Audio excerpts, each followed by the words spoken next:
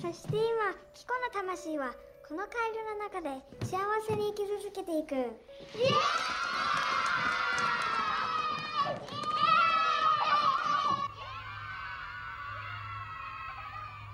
Fuck you! Fuck you! Fuck you! Fuck you! Fuck you! Fuck you!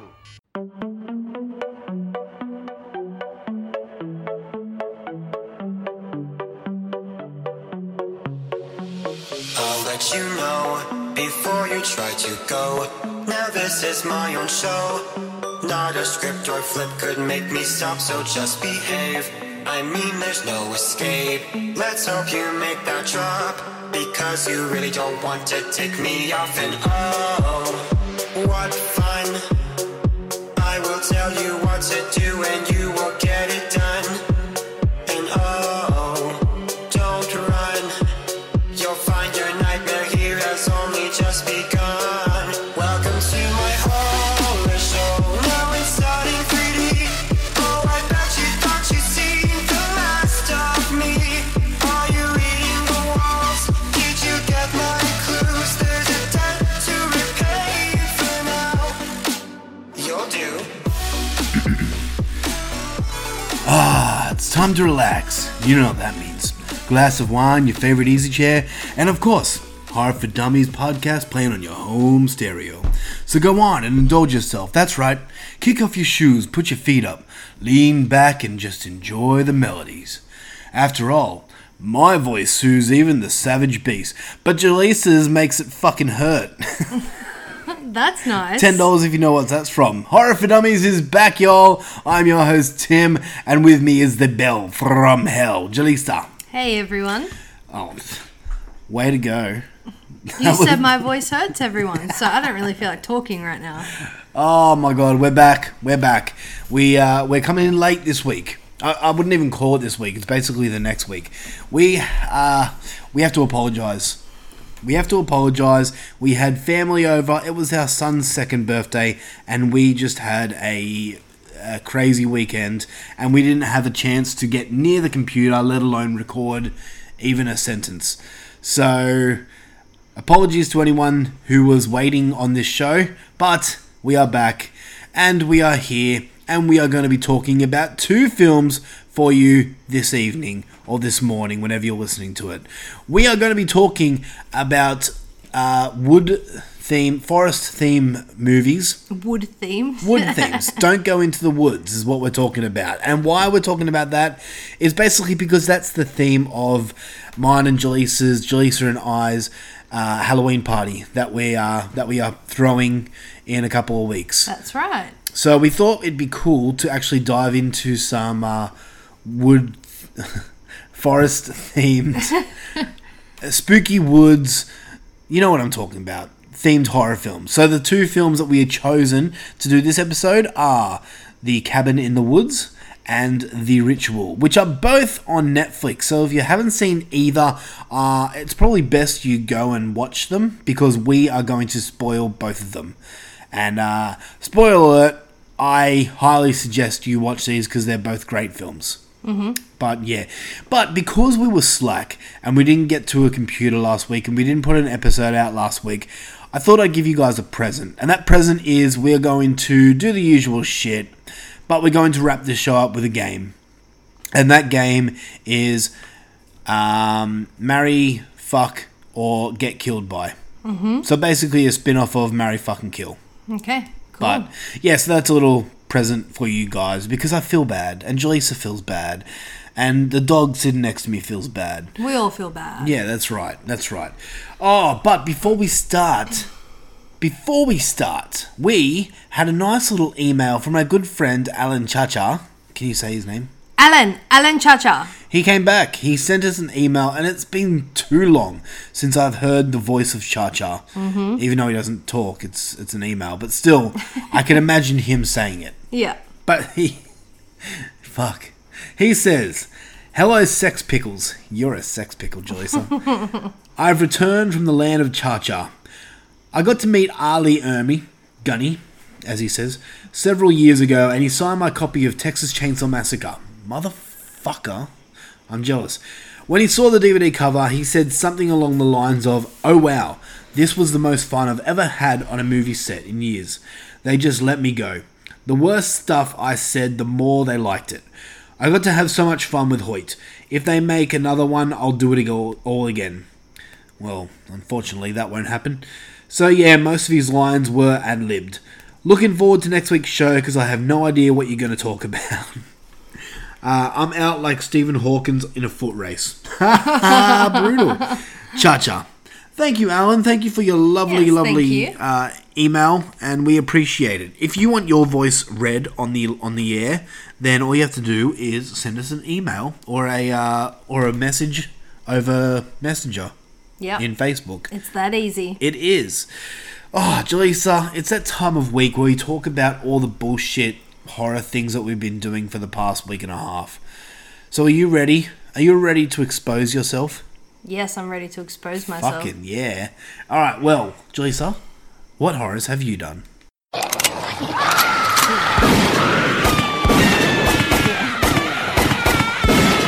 What horrors have you done? Alright, well, since me and Jaleesa are a married couple, basically all the horrors that she has done, I've also done. So we're going to team up this episode and talk about the things that we've done, because Jaleesa's slack and doesn't do horror by herself. Oh, shut up.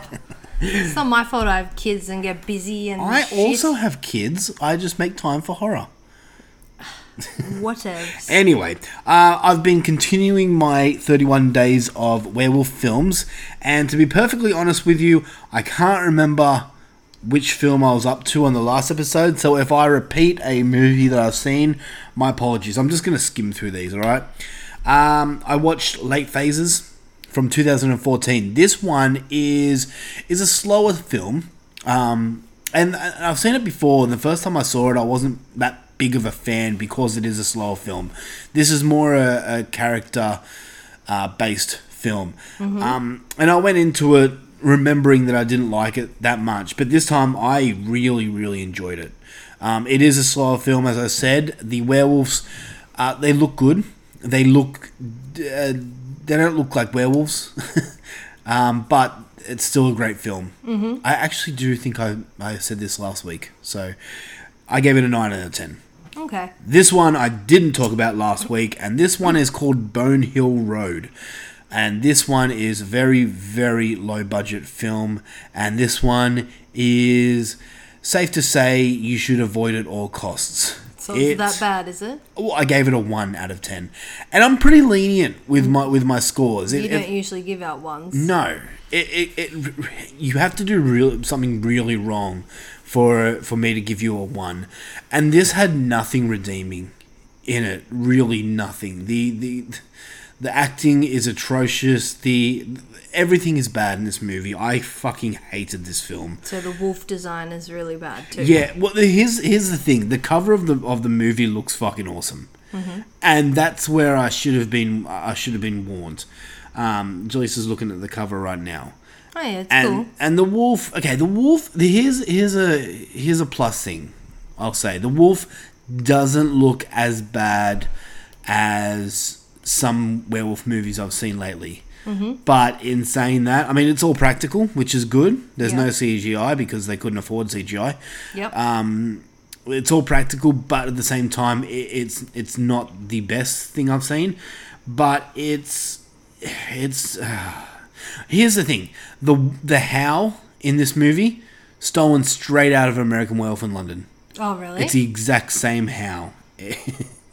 So yeah, look, it's not a good film. I avoided it at all costs. I hated it. Yeah. Good Manners. This is my next werewolf film. This one's from Brazil, from 2017, and I heard a lot of people talking about this one back in I think last year. Yeah. It's only now become widely released. So you can see it. I don't know where, but you can. It is Brazilian, so subtitled.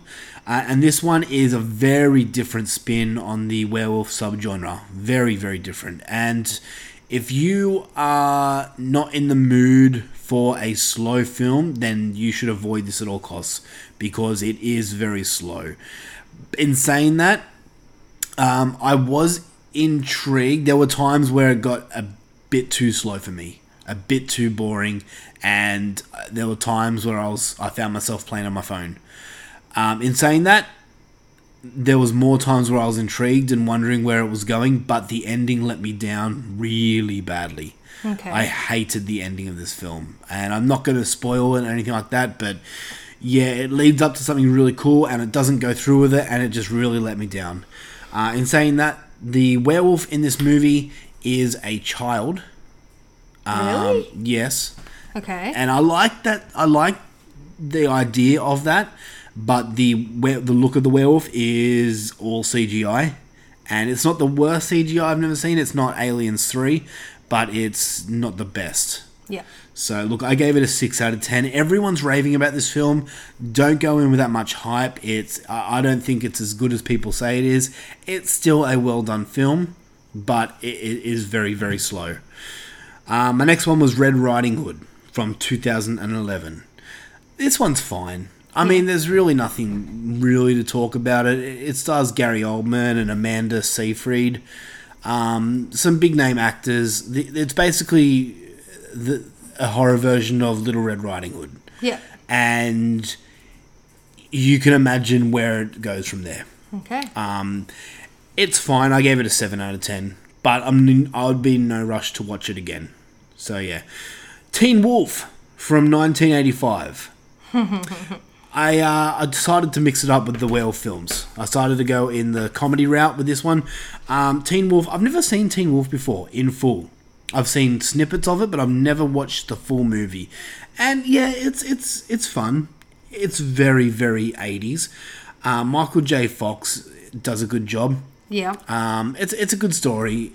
I'm sure most people out there have seen it. I'm not going to go into it, but it was a fun ride. It's not perfect or anything like that. It's kind of predictable, but He doesn't turn into a full werewolf. It's like a man well, with a lot of hair. Yeah, it's basically a very, very hairy man with fangs. Yeah, pretty much. But he can still think like a normal man and talk like a normal man. But it's not a bad movie. Do you know what is a bad movie? What? Teen Wolf 2. Yeah, it's from pretty much the exact same one. 1987. It's the exact same fucking story. Like, exactly the same. Like, in the first Teen Wolf, he's a basketball player. In Teen Wolf 2, he's a boxer. But it's the same story. He sucks as a boxer, and then when he becomes good, when he becomes a wolf, he becomes good and has to fight the bully. Just like the first one. Everything in this movie is exactly what happens in the first. It is fucking... How creative. It is horrible. I could not believe it. And it stars... Who's that douchebag that I hate? Jason Bateman. I can't stand Jason Bateman. Just because you watched him in a movie which has made you hate him means he's a good actor. I know. He was an arsehole in The Gift, and I just hated him from then. But yeah, Teen Wolf 2 avoided at all costs. But hey, if you want to watch it, it's on YouTube. So yeah.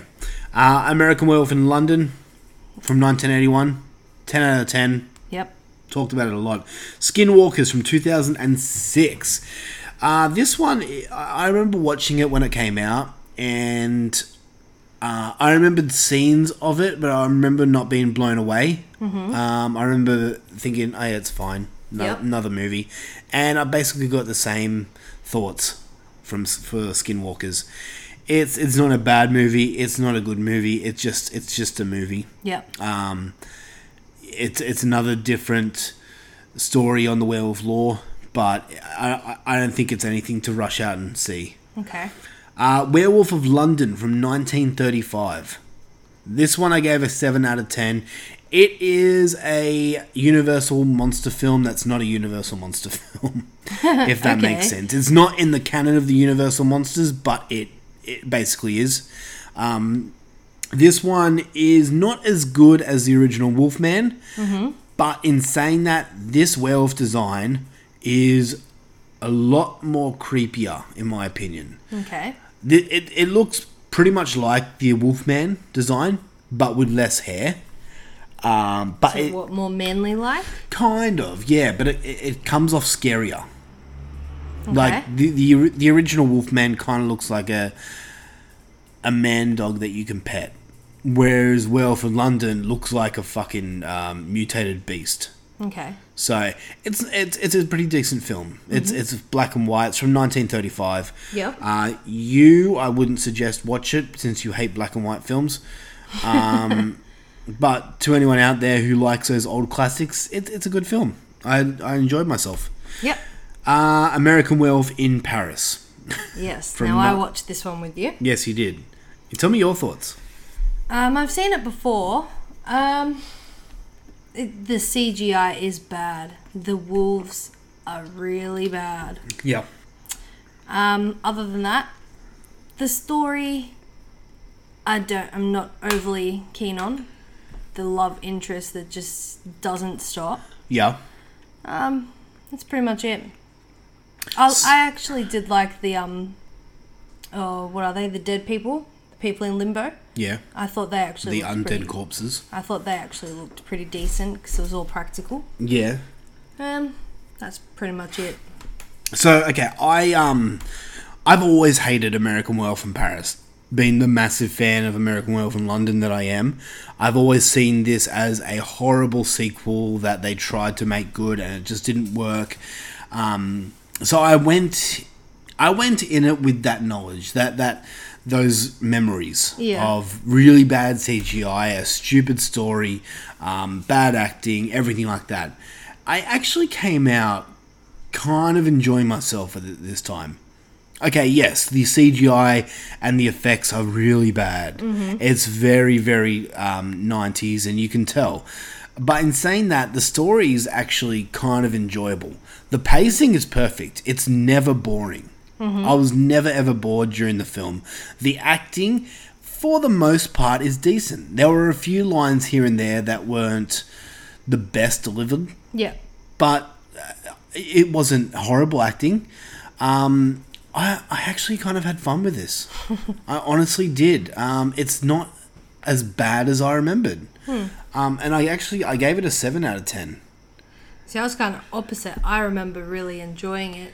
Now, as you say, the story is not too bad and it's a good pacing, but I can pass. I don't need to watch it again. So yeah, I could put it on now and be happy with it. Okay. I won't, but I'm just saying, like, I don't know. I think you and me went into that movie with opposite thoughts. Mm-hmm. I went in kind of dreading, where you were kind of excited, and we came out with opposite feelings. Yeah, it's funny. Yeah. It's one of those movies where everyone shits on, but if you give another chance, maybe you might have some fun with it. I don't know. I've always been a cheerleader for fucking horrible films. Yeah. I mean, like Jaws of Revenge and I don't know, other films. But, yeah, like, maybe give it another go. Yeah. As a sequel, it's bad. Definitely. Like, it has no tie-ins at all. Like, they could have. They could have done some tie-ins which might have, like, just some little Easter eggs. Maybe there is. Maybe I just missed it, but... The only tie-in thing is the people in limbo, where you have to cut the dog's bloodline. Yeah, but I'm talking about... That's about it. I'm talking about characters. Oh, okay. And they're wolves, not dogs. None. Yeah, like, there's no mention of David or anything like that. So, I don't know. Give it another go. American Werewolf in Paris. It's not as bad as you remember. The last werewolf movie that I'm going to talk about is the one we watched last night, and that is Ginger Snaps. Mm-hmm. This is my 21st werewolf film, and I haven't seen Ginger Snaps since it came out. Yep. Probably, near 20 years ago, the last time I saw Ginger Snaps. And my memories from Ginger Snaps is that I wasn't big into it, and I hated the werewolf design. Before I say what I'm going to say right now, I want Jaleesa to talk about this movie, because you watched it, and I want to know your thoughts on Ginger Snaps. My thoughts overall, I actually enjoy this movie. I love the sisters' bond that they have and how they're so obsessed with death, but yet scared of things when they actually happen. Mm-hmm. It's funny. The wolf isn't that great. It's okay. I'm really happy that it's practical effects. I did have another point as well, but it's... Oh, yeah, the period thing. The metaphor for period is kind of weird, but also very artsy and creative, I guess. It's okay. So, okay, out of 10, if you had to, what would you give it? Probably, I'll go a 7, because I can easily watch this one again. Okay. After rewatching this last night, I sat down and I wrote a review, and I'm just going to read the review for you right now. And I said this: while I enjoyed Ginger Snaps for the most part, I found myself picking it apart as I watched it. The story is great, and so is some of the acting. The relationship between the sisters is what makes this film enjoyable, but it's the low production value that makes this film seem very amateurish. It has that early 90s grunge music video quality to it, and at times feels like a TV movie. And don't get me started on the werewolf design, which looks more like an overgrown rat with tits than a werewolf. Yeah, I'll agree, it's one of the better werewolf films out there, but I just don't think it's as great as people make it out to be.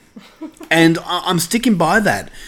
The werewolf has tits. Because it's a female. But, okay, dogs don't, like female dogs or female wolves don't walk around with tits. Yeah, their nipples are there, but fucking like tits. What are you doing? Maybe it was a pregnant werewolf. Yeah, but it wasn't. We saw milk in 2 tits. We saw Ginger, and she wasn't pregnant. This werewolf, I'm sorry, this werewolf looks fucking horrible. It looks gross. Like, okay, if I saw like the werewolf from American Werewolf in London, yeah, okay, I'd be scared. If I saw the werewolf from Ginger Snaps, I'd be thinking, ooh, gross, what is that? Bullshit, you'd still shit your pants. Yeah, even if it looked like a because I rat. wouldn't want it to bite me because I'd be scared to get rabies. It's gross looking, and maybe that's what they try to go. Maybe that's what they went in for, but it looks horrible. On top of that, the practical effects on it aren't good. You can tell it's rubber. Like it bends like a rubber suit, like the Creature from the Black Lagoon type quality. But the Creature from the Black Lagoon was made in the 50s, so it's excused, where this isn't. I don't know, it's just... Yeah, I wasn't big with Ginger Snaps. Last night I gave it a 6, but now I'm thinking I'm going to give it a 5. I kind of think it's crap. Wow. Yeah. And look, I'm going to watch 2 and 3, and if I remember 3 correctly, it's even more a piece of crap. So... Well, I'm excited to see these because I haven't seen 2 or 3. Well, hopefully you're in for a fun ride. Hopefully. Even if you're not, you're going to hear me bitching, so that might be fun. But yes, that is it for the werewolf films for this week and a half. I know we talked about it a lot, so sorry, but let's talk about other films that we've got to see. Yep. I got to check out Rabid, the new Soska sister twins. Rabid is a remake of a David Cronenberg film, which was done in the 70s, and to be honest, I've never seen the original Cronenberg film. Is this the one where she gets her face done and goes evil? Yeah. Oh, you watched it without me. Yeah. Oh, tisk tisk. Well, you weren't going to watch it, and I probably did you a favour. It wasn't that good? So, well, let me go into it. Let me just tell you the actual story of, like, the plot of Rabid. When a young woman is left scarred beyond recognition following an accident, she undergoes a radical, untested stem cell treatment, and while the procedure turns her into the belle of the ball, the experiment transformation comes at a price. That actually sounds pretty decent. The movie as a whole lost me. So what, too artsy, or...? Yeah, a little bit. Look, okay, we're going to talk about settings. This episode is basically dedicated to horror movie settings. Like, we're talking about creepy woods. If we're talking about settings, Rabid is set into the fashion world, and anytime a movie is set in the fashion world or the art world, I tend to fucking hate it. I mean, the Neon Demons, this movie, Velvet Buzzsaw, I just hate all that dialogue and banter between fashion models and stuff like that. So already it's a few points down for me. Yep. But the film is somewhat confusing.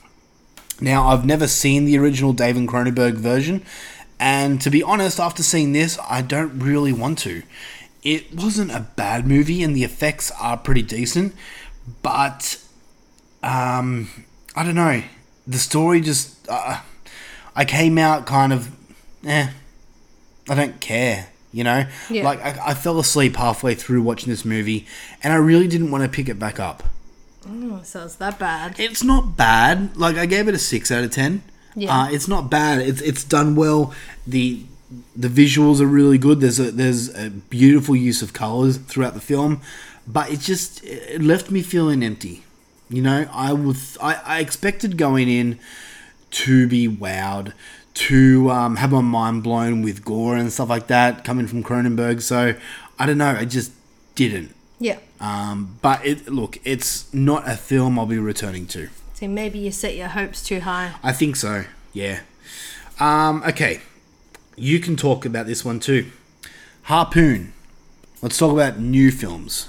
Well, we just did, but another new film. Harpoon from 2019.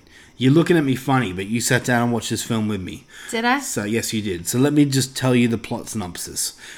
Rivalries, dark secrets, and sexual tensions emerge when three best friends find themselves stranded on a yacht in the middle of the ocean and under suspicious circumstances. Right, yes. So this one, I found everyone talking about this on Facebook and everything like that. And people saying it's a decent film. And the plot kind of got me. Going back to setting, my favourite horror film setting is out in the ocean. Mm-hmm. So that's already hooked me in. I love movies set in the ocean. Watching this film, I was somewhat glued to the screen. I was really enjoying my time with it. Mm-hmm. And there's twists and turns through this film that I didn't expect. Yeah. I kind of had a guess of where this movie is going to go, and it didn't. And I was happy with that. It went a completely different direction, and I was really pleasantly surprised with it. Yeah. Is it a film that's going to blow you away, though? No. It's nothing new. It's kind of... It's not been there, done that, but it's nothing that's going to blow your mind. In saying that, I had a pretty decent time watching this film. I enjoyed it. The effects were actually pretty good as well. Yeah, I'll go that. Mm-hmm. The characters were pretty likable, and that's the thing. Like you shouldn't like these characters.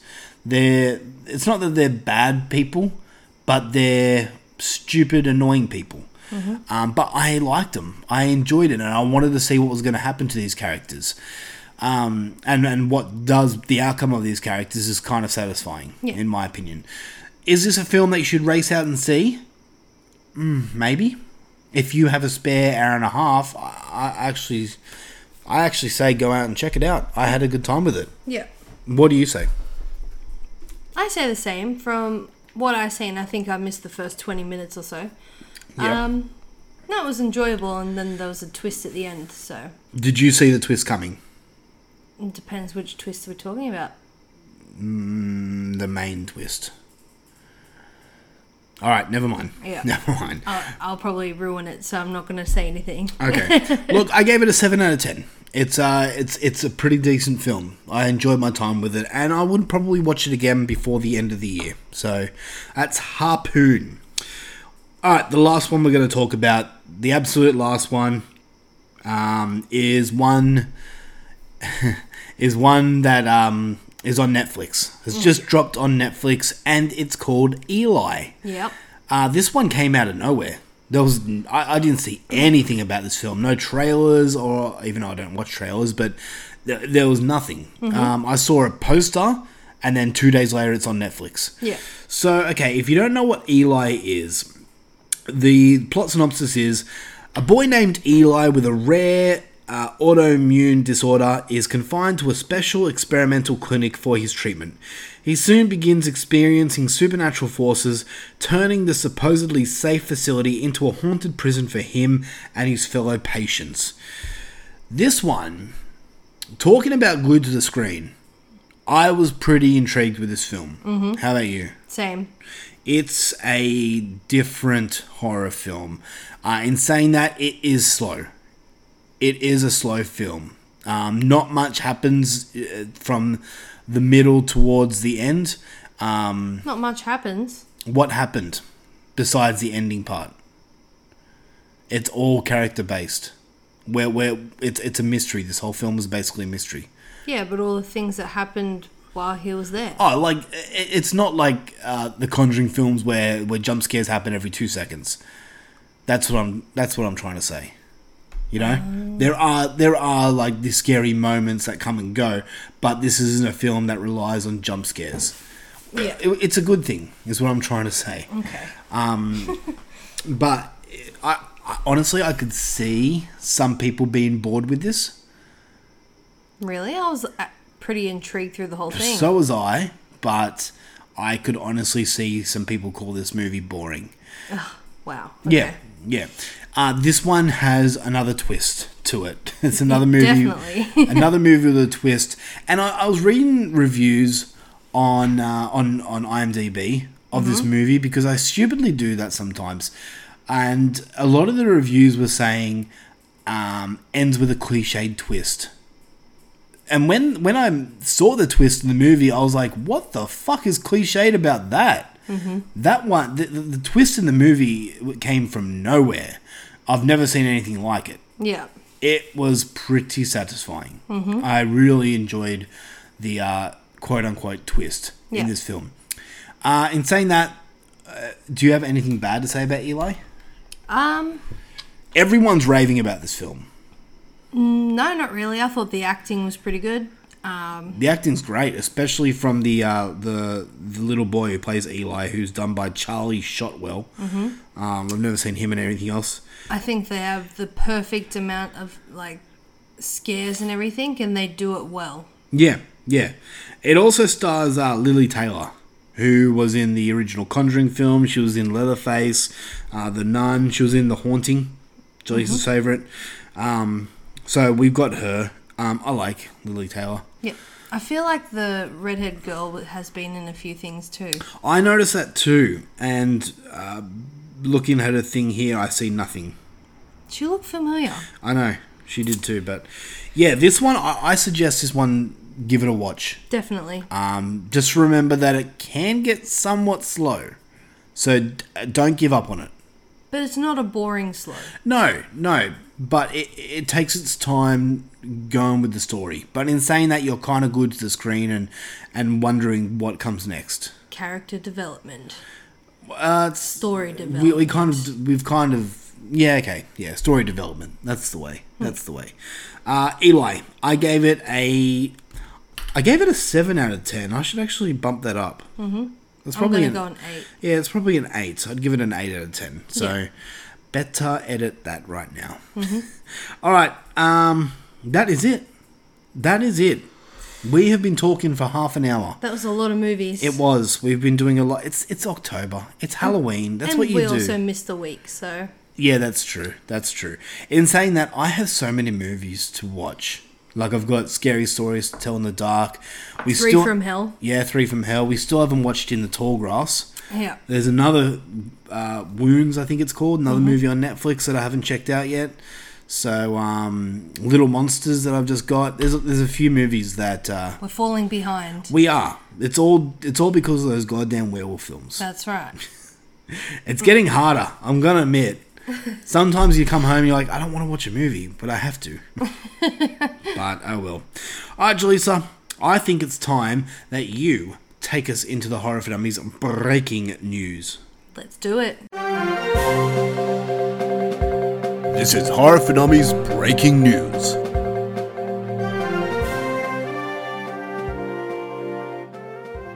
Coming coming in with Horror for Dummies news this week. Yeah, baby. Our first story. Yes. This Halloween, you can rent a replica of the Addams Family mansion in Brooklyn, New York.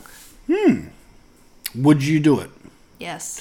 Does the report say at all how much it is?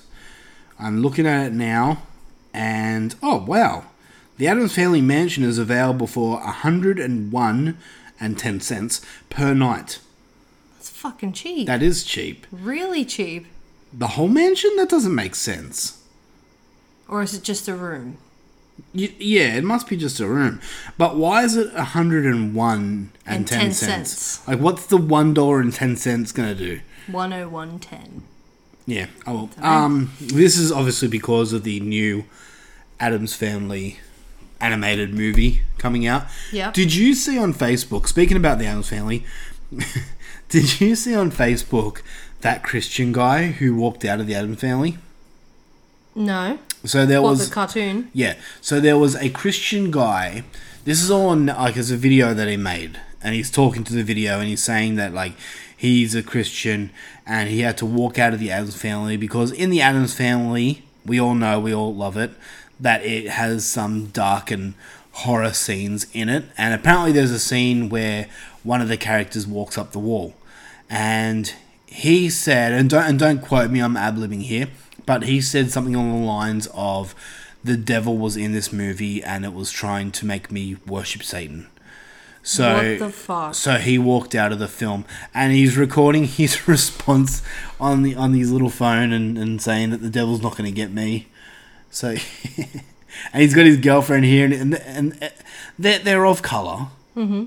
And I say this because the girl's like, that devil ain't gonna get me.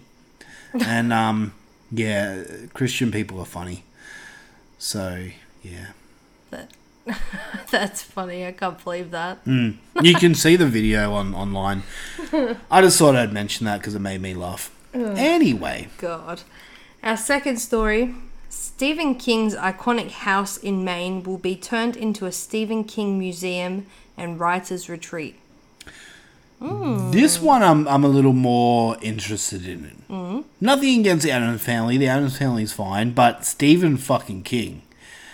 Stephen King, Jaleesa, Stephen King is Tim. much better than the Addams Family. How dare you? Really? Yep. You going to disagree with me? Nah, he's brought out a lot of good stuff. That's right. But don't you diss my Addams Family. They're fine, but I'd rather, if we had a choice, if we only had $101.10, what would we spend that money on? Going to the Stephen King Museum or the Addams Family Museum, whatever it is? So the Stephen King Museum, would that be like just his books on display? So yeah, I don't know. I'm and it's not a too writer's retreat, so I'll go Addams Family. Why? Because I don't really want to go to a writer's retreat. No, it's and a writer's retreat. So it's a Stephen King museum, but writers can go there to retreat. It doesn't sound appealing to me. Well, it does the other to one me. Does. It does to me. I'm interested in Stephen King's iconic house, and I want to see all the cocaine that he snorted while writing Maximum Overdrive. Directing Maximum Overdrive. My apologies. This massive mountain in the window. That's right. And hopefully there's a tour guide. This is the cocaine that Stephen King snorted. Took him many years getting that back. Alright, our third story. David Duchovny. Really? Do you not know that name? Duchovny? Duchovny. Just keep going. I want to hear you butcher it more. Has joined the cast. It's David Duchovny. You know, from the X-Files. Duchovny. Duchovny. Well, it's got a CH. It's silent. Of Blumhouse's remake of The Craft. So can you say it again? Because you butchered the name. I didn't even realise what you said. David Duchovny. It's not even a B. It's a D. David Duchovny. David Duchovny has joined the cast of Blumhouse's remake of The Craft. Do you know who David Duchovny is? Duchovny. Yes. Duchovny. Yes. No.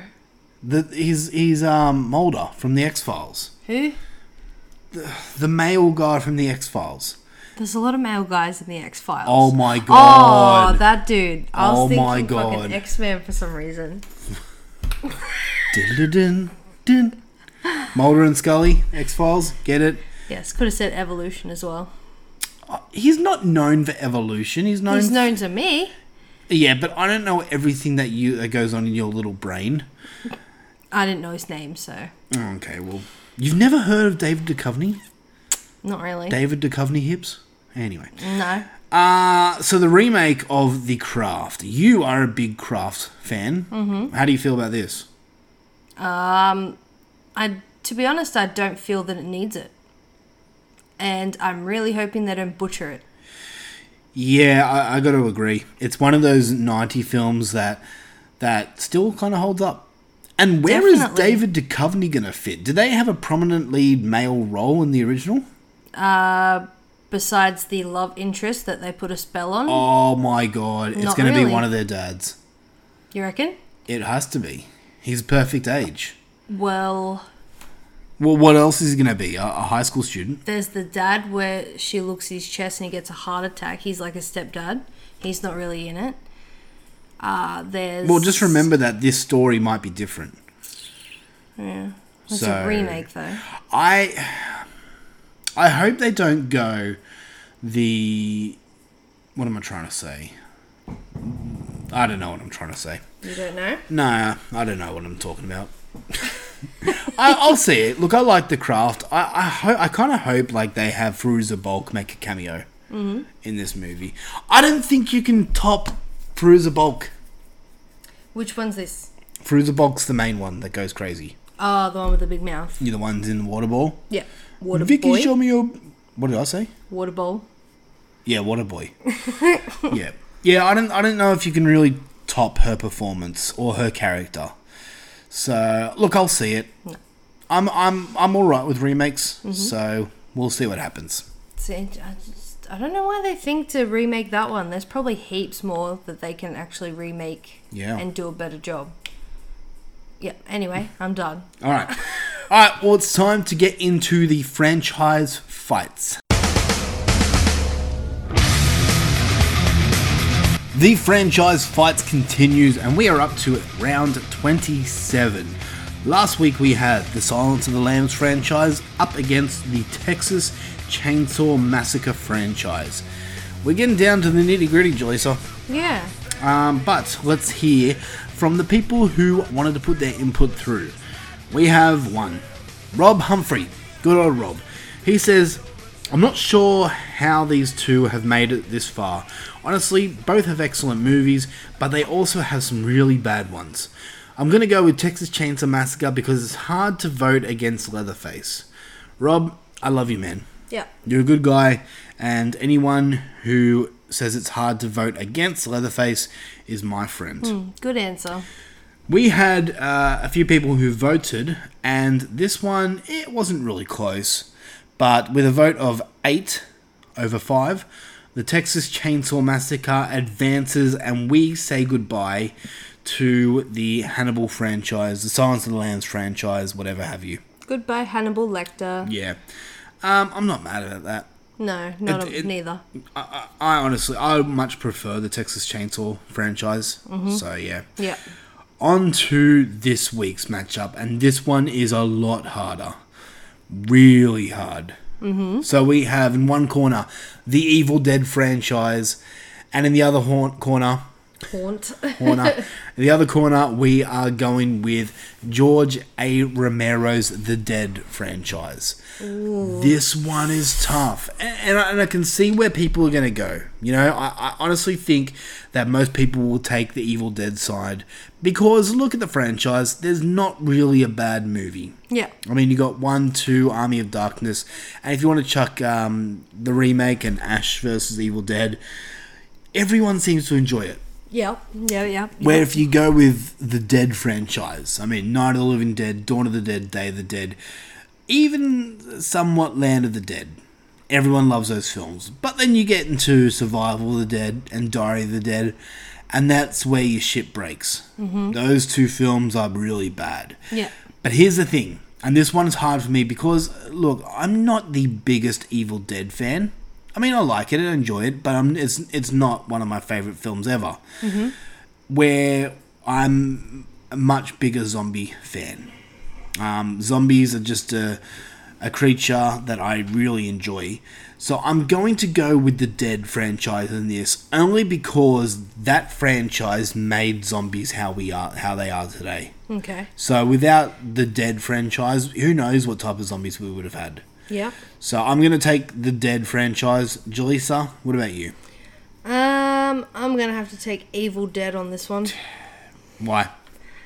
I think overall because I've seen more of them, and Yeah. I think I just enjoy it a little bit more. That's fair. Look, this one can go either way, really. It's going to be tough. Honestly, if I was a betting man, I kind of see the Evil Dead being in the grand final, being in the finals. So I would, if I was a betting man, I'd put money on the Evil Dead to win. Okay. But we will see. It can go either way. Who It can. knows? If you guys want to put your votes and inputs in, please do at the Horror for Dummies Facebook page. Just go to horrorfordummies.com and there you'll be redirected to the page. Yep, and you either have to like or love now because they've taken away the stupid polls. Yeah, it's fucking annoying. It's not just a simple click. Now you got to like it or love it, and yeah. Ugh. Anyway, what do you do? We're getting down to the ending of that thing, so whew, we're going to find out what the greatest horror franchise is in your opinion. Yep. Please not Halloween. Anyway. Jaleesa, are you ready to take a stroll into the creepy forest? The forbidden forest, the creepy woods? I think I am. Yeah, you ready to talk about 2 interesting films? Yes. Okay, good. Well, we're going to talk about The Cabin in the Woods and The Ritual with feature presentation.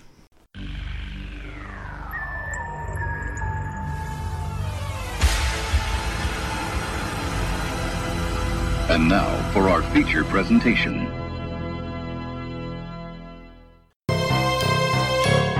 There's a scary wood behind my home. And it's so scary. I went out to the woods today and lost myself around halfway. The trees overhead grew so very thick, they even sucked the light of day. Let's get right out of the scary woods. If I could, let's get right out of the scary woods. Only if I could. Don't go into the woods, Jaleesa. Not now, not ever. Don't ever go into the woods. I won't, especially not alone. Yeah, especially after seeing these 2 films. Am I right? Right. We are talking about wood-themed horror films. And no, that's not porno. I knew that was going to sound dirty. Yeah, so, creepy woods. Creepy woods. One of the most popular settings for horror films. Jaleesa, in your opinion, what is your favourite setting for a horror film? Oh, Jesus. I know, I put you on the spot there. You did. Just blurt it out. You're not going to be tested or anything, but... Favourite setting? Yeah.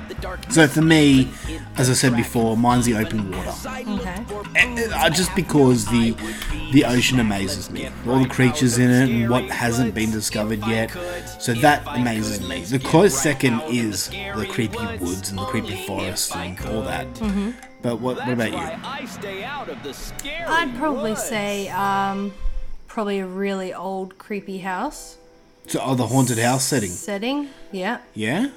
Possibly the woods as well. Yeah. I don't know, there's a few that I enjoy. See, it's funny. I think most people would say the creepy woods or cabin in the woods or something like that. Mm-hmm. Something to do with woods. Just because it's probably the most popular. Yeah. You pick up a horror film, especially from the 80s, and chances are... It's got some sort of woods or some shit in it. Yeah. I mean, countless movies. Friday the 13th, Evil Dead, Texas Chainsaw Massacre. I could go on and on and on. Mm-hmm. There are countless movies set in the woods. So, yeah, we thought it'd be cool to look at 2 movies, and we had a bunch of movies to choose from, but we chose The Ritual because one of our listeners, Jordan Huxley, Mr. Jordan James, if you will, he requested this so long ago, months ago. He requested this and the Blair Witch films. And we'll be doing the Blair Witch films next, not next week, the week after. But I thought it'd be cool to, because they all have a similar connection. They're all set in the woods. Yeah. So we're going to be doing the Ritual and Cabin in the Woods. So what one do you want to start off with? Let's go the Ritual. The Ritual. Okay. We'll do the newer one first. All right. Yeah. Before we start, let me just remind everyone out there that these films we're going to be spoiling because, well, one of them in particular, you can't really talk about it without spoiling. That's Cabin in the Woods. Yeah. Because I want to dive deep into it because it kind of deserves it, and I kind of need to spoil that. So, if you haven't seen either, they're both on Netflix. Go check them out. But let's start with The Ritual. Rob would have loved this place. He's a good man. The best of us. You know they have walking trails in England? Pubs. Come on, man. Where's your soul? It's twisted. It's twisted. All right, yep. Easy. Look, we go southwest through here. We cut the journey in half. What, through the forest? Yeah, why not? We should have gone to Vegas. Oh, you'd have found something to fall over in Vegas too, mate.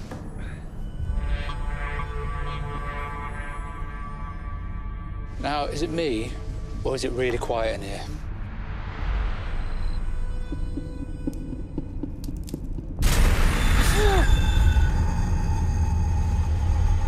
It's been gutted. Could be hunters out here. Bait. Possibly. Or it's the bit they don't show you in the nature documentary. It's a warning. We shouldn't be here. Where the hell are we, Hutch? We should pitch the tents. This is ridiculous, man. Luke, you're getting soaked. You hear that? No, I didn't hear anything. Come on.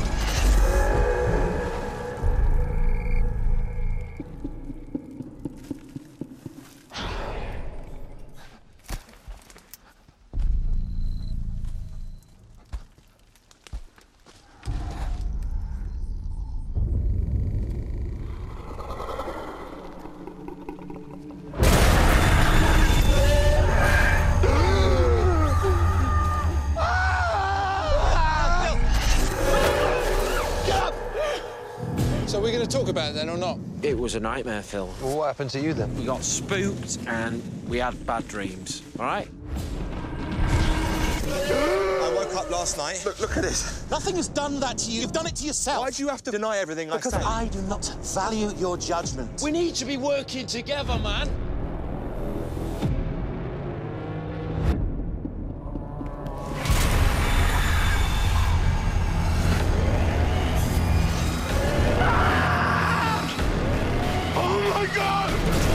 What the fuck is that?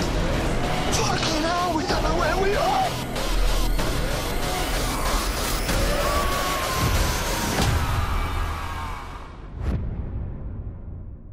Which came out last year in 2018, and the plot synopsis is: a group of college friends reunite for a trip to the forest, but encounter a menacing presence in the woods that's stalking them. This stars, talking about names you don't know how to pronounce, Rafi Spall as Luke, Robert James Collier as Hutch, Sam, fuck all these names, Sam Troughton as Dom, and Asha Ali as Phil. You know, that's all I'm going to say because these names are fucking hard to pronounce. Fair enough. So, look, okay, The Ritual. I saw this movie when it came out because everyone was talking about it. Everyone was raving about this movie. And I saw it when it came out back last year. It appeared on Netflix. It's a Netflix original. And I was left empty. I guess. I don't know. Everyone was raving about this film and how great it was. I came out thinking, what the fuck was that? Yeah. I didn't understand why everyone was talking so highly about it. I really didn't understand the movie. I didn't understand what the fuck happened. It starts off really, really good. Really good. But the ending just left me confused, and I just felt I don't know. I just felt confused. I can't overly remember the ending. He just runs out and... Was that the ending? Yeah. That was it? We'll get to it in a second. Upon revisiting it, and I was actually kind of excited to revisit it. Because, I don't know, times have changed. My mind has changed. I've become wiser and older. And I was kind of excited to see if my views have changed this movie. And I'm glad that they did. Yeah. They did change. I came out kind of enjoying this film a lot more than when I first saw it. Is it still as great as people... Like, people were giving it a 10 out of 10 and saying it's the best horror film of last year, which I disagree. Yeah. It could have been... It's probably up there as one of the best. But for people saying it's a game changer and all that stuff, I don't think it's as great as people make it out to be. But I still really enjoyed it. Am I still left confused? You bet your ass I am. And I had to take to Google to try and understand what really happened in this movie. Yeah. Jill, what did you think about it? Was this your first time? It was, yes. Yeah? You popped your ritual cherry, did you? I did. What was your thoughts on the film? I was a little bit confused with the story. In saying that, it was still intriguing and I was still glued to the TV to find out what happened. Yeah. But you were left confused. Yes. You really didn't understand what was happening and all that stuff. Not overly. Yeah. They explained it a little bit, but not in depth. Yeah, you know? That's the thing. It's kind of left up to your own devices to figure out what really this movie is about. And I've done a little bit of deep diving as to what this movie is about. But before we get to that, let's just talk about the film as it is. Let's talk about the characters in this movie, because characters can make or break a horror film. Yeah. Much like podcasts. If you don't like the hosts, you don't care what they're talking about. So if you're listening to us right now, thank you. But yeah, characters can make or break a horror film. And for me, these characters were interesting enough. I had fun following them. I had fun hating some of them. I had fun in liking and rooting for some of them. So yeah, all 5 characters, and I say 5 because there is one character at the start, all 5 characters were fleshed out pretty decently. I could identify all of them. Yeah. Unlike some movies where they kind of all look the same, Dog Soldiers, where I can't differentiate between the characters. Yeah. This one I could, and I had fun following these characters. What about you? I'm pretty much the same. Loved some, hated others. Yeah. Yeah. It's funny because the characters are very realistic. I mean, you see them going on this journey, and all of them have incredible chemistry with one another. What happened at the start of this movie, where one of the boys, one of them sadly lost his life, and they come together to do what he wanted to do on this boys' camping trip, and I thought that was really cool. I really liked that, how they came together to do something that they didn't want to, but their fallen comrade did. Yeah. But it's really realistic how they start bickering and fighting with each other the further they go on, and you can see that they don't want to do this trip and they don't want to venture into the woods, but they have to because one of them hurts their legs and all that stuff. Yeah. It's funny, within merely 100 minutes of runtime, our protagonists go through a lot of change and develop accordingly to the situation they're facing. You see them start to get aggravated with each other, you see them absolutely snap and hate each other, and then you see them come back together as friends. Yeah. So the character development in this movie is awesome, and it's probably my favourite part of the movie. Yeah. So let's talk about the elephant in the room. And when I say elephant, Jaleesa, I mean moose. The monster. If you could even call it that. Well, yeah, okay. The creature. And this is another thing that I remembered when watching this for the first time, is the creature design was kind of not that creative. Mm-hmm. I felt it was they basically just got a moose and put a half a body on it. And really that's all they did. It was kind of like a moose body, a Grim Reaper head type thing, with arms coming out of its head. Yeah. Look, okay, when I first saw it, because the movie does such a good job of kind of hiding it. Yeah, hiding it and making you wonder what is this creature and what is after them. Like you can see it in the background how big it is and moving in the trees when they're walking and stuff. But you can never get a good look till the end. You never do. And then when you finally see it at the end, I was just, is that it? Yeah. I thought it was going to be much bigger than what it was. Really? Yeah. Oh, okay.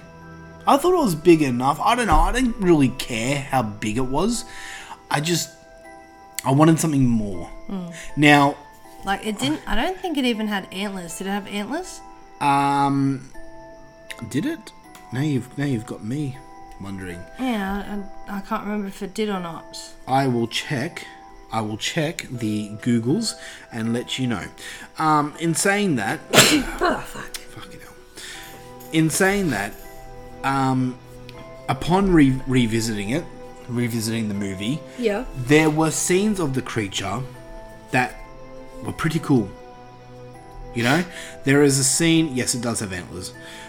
There is a scene where Luke, the main character, is in the house when he finds out the whole story, everything, what the twist is in this movie. He's in the house and you see the creature kind of somewhat come into the house. That part is kind of nightmare fuel. Yeah. And kind of bothered me a bit. As a matter of fact, this movie as a whole, there were a lot of scenes that were very, very tense. And I found myself kind of not like being scared, but what's the word? Just I felt very tense watching it. Mm-hmm. So that's another huge plus to this movie. Yeah. But the creature, going back to the creature here, I don't know. I just wanted something more. Yeah. You know what I'm saying? More than just a moose body, eh? Yeah, like, that's all you can say. If someone asks you, what's the creature in it, you can just say, it's a moose, man. A Grim Reaper moose. Yeah, a were-moose. I don't know, like, yeah. But this movie is left with so much kind of left open. And for you to interpret it into your own ways and kind of things. So I went through kind of Google and asked some questions about this film that I didn't understand.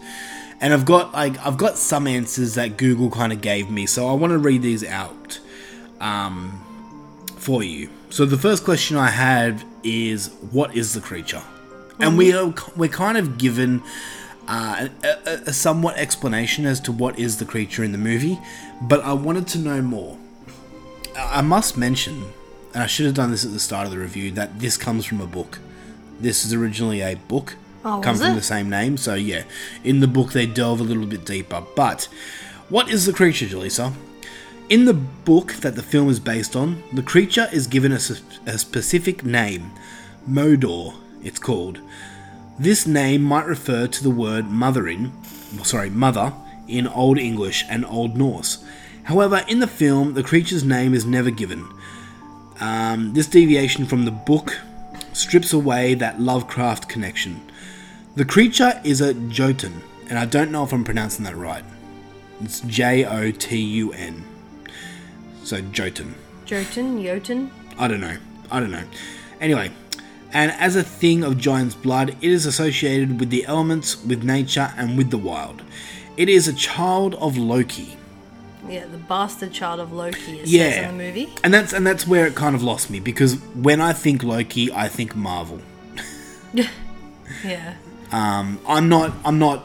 He's a Norse god, right? Is that right? Honestly, I'm not that educated into the world of Norse gods. So I couldn't tell you. Pretty sure he is. In Yeah. Is he the even... Viking side? Is he even Thor's brother? I don't know. Really, I don't know. I know he's Odin's. Oh, fuck. I really don't know much about all that stuff. I couldn't really even tell you who Loki is. So anyway, if he's the bastard child of Loki, Yep. how come he's on Earth? Isn't he supposed to be like God up, somewhere? Yeah, I'm not Maybe too because he's a sure. bastard, he fell to Earth. I'm not too sure. Like Adam and Eve. Maybe. But yes, he is a child of Loki, which also explains the illusions we see and its impairment, shape-shifting nature. However, the creature also appears to be able to move incredibly quickly, and it has mastery over its directions. We also see that it impales its sacrifices, leaving them hanged up onto the tree.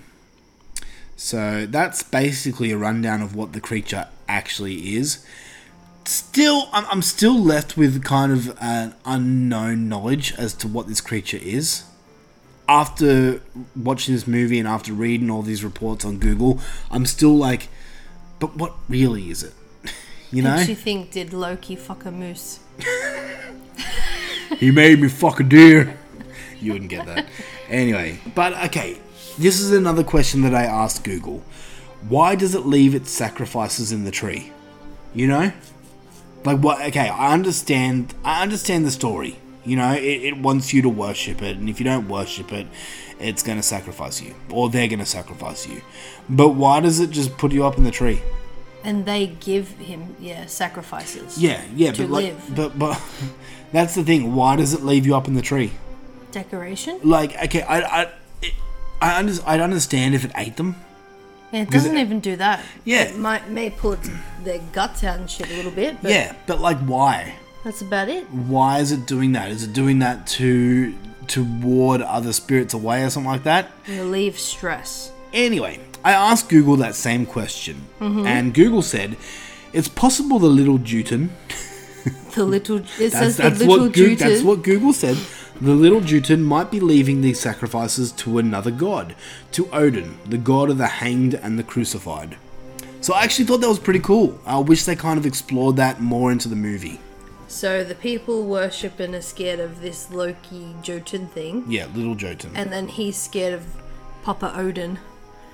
Well, no, Papa Odin is his, like, granddaddy. Yeah. I guess. So if he's leaving them there for him and stuff, so obviously there's a higher power over him. Yeah. And he's like, don't hurt me. Possibly, yeah. Yeah. I don't know if I'm pronouncing his name right, Jotun, so I'm just going to call him Little Joe. Jotun. Little Joe. Okay? No, we'll stick to Jotun. No, I like Jotun. Little Joe. Jotun.